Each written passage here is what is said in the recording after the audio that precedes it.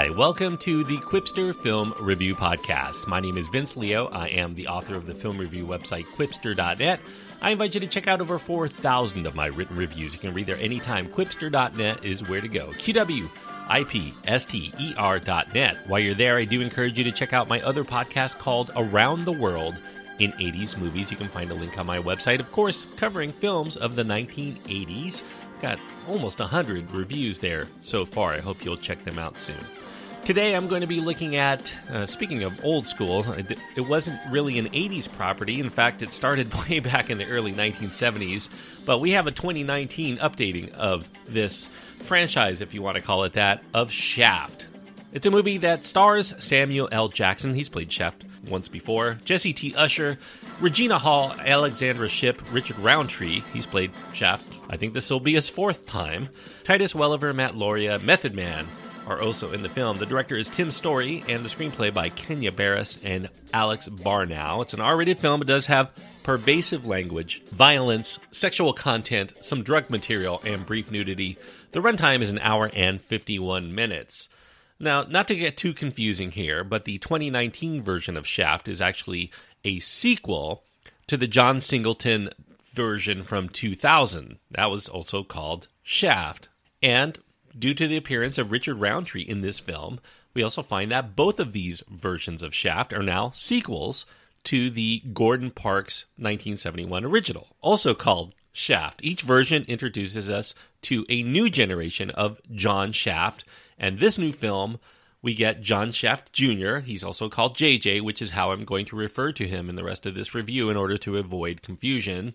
J.J., we learn from this retcon, was born several years before the events that we see in the 2000 version of Shaft, fathered by Samuel L. Jackson's John Shaft, and Shaft alone is how I will refer to Samuel L. Jackson's character throughout the rest of this review. Shaft was immediately estranged from his kid by the mother, Maya, played by Regina Hall. Maya wanted to keep her child's life away from the daily danger that Shaft is surrounded by. Shaft ends up keeping his toe in the water, though, with JJ by sending him presents on his birthday or on holidays, and they often show how out of touch he is. I mean, he's sending nudie mags and condoms and other inappropriate gifts. He's very clueless, not only in what's going on in JJ's life, but also what is acceptable by standards of our less politically incorrect world. Now, JJ Shaft primarily works as a desk jockey, we've come to find, in the FBI. JJ learns that his old friend and sometimes protector named Karim died from an overdose while he was in Harlem, and knowing that his friend Karim had turned his life around, JJ thinks that the death smells a little funny, decides to investigate the cause of death, and that leads him to ask questions in a drug dealer's lair that ends up getting him nearly killed. So JJ is desperate to move on with his investigation, but he's not tough enough to really continue on, so he reaches out to the father that he never knew, who is currently working as a hardboiled private investigator in town, in Harlem. And Dad, finally getting to meet his son, readily accepts his role as JJ's new protector and his mentor of all things so-called manly.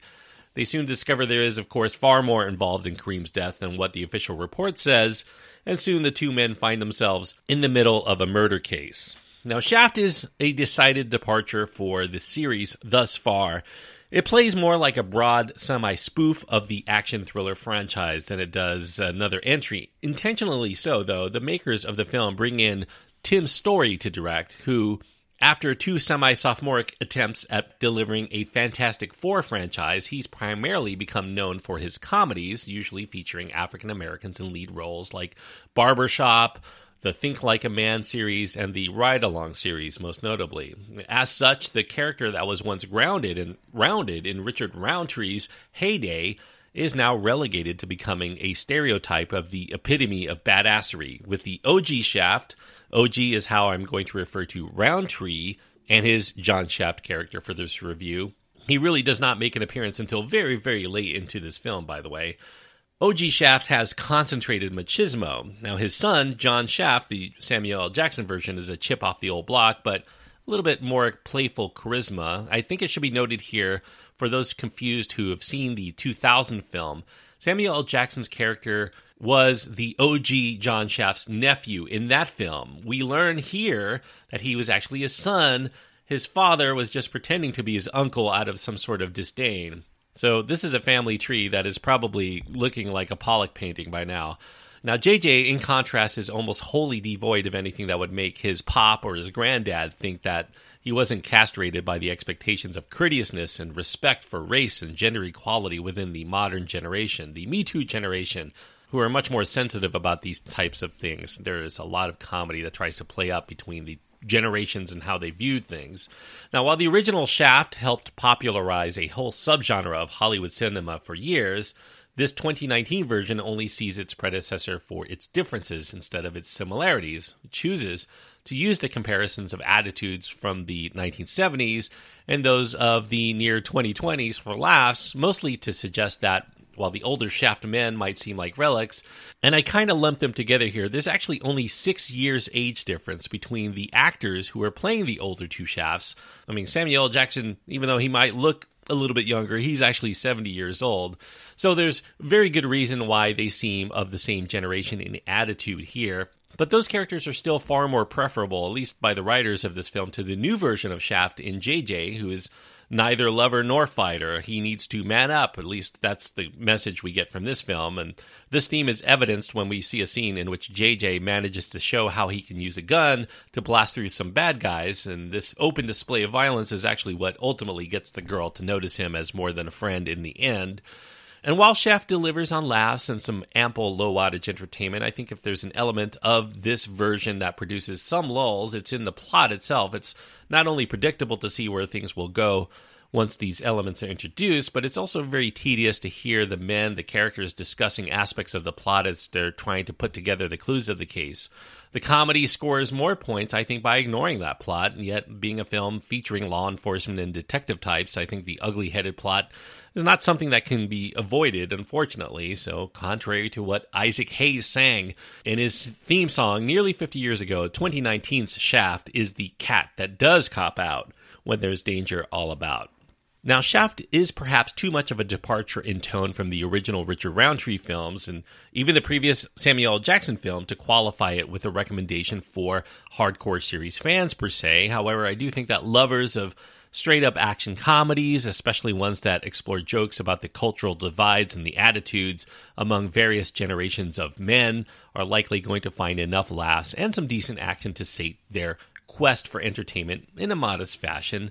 The performances here by Jessie T, Usher, and Samuel L. Jackson do make for some good comedy interplay, and you have a game supporting cast around them, so the laughs are actually there. I'm not going to say it's going to knock your socks off, but I found myself giggling throughout. Now, if you're looking for a return to the original form in exploring the trials and tribulations of a black man trying to do what's right in a world that's doing much more wrong, I do think that 2019's Shaft is likely going to give you the shaft. So I would say definitely temper your expectations. This is a movie that I don't know that I would qualify it as a good film.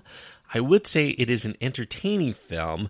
And for that, I'm going to give it 3 stars out of 4. 3 stars on my scale means that I do recommend it for people who like this kind of movie. If you like your action comedies that play very fast and loose and really are mostly just trying to strive for some laughs and escapist entertainment, I think that Shaft will deliver for a lot of people. However, if you're expecting, like I said, a return to the original vibe of the first 4 Shaft films, the 3 Roundtrees and the 1 Samuel L. Jackson before this one, I don't think you're going to get that here. This definitely is poking fun at itself in a major way. But as someone who has watched all of those films and have enjoyed them on multiple occasions, taking it for what it is and what it strives to achieve, I do think it is moderately successful. So for that, I am giving Shaft 2019 3 stars. Thanks everyone for listening. I hope that you enjoyed this review. If you have your own thoughts on Shaft, you can write to me. You can find my contact information at my website. That's at quipster.net, QWIPSTER.net. And until next time, thanks everyone, and please enjoy your time anytime you get to go to the movies.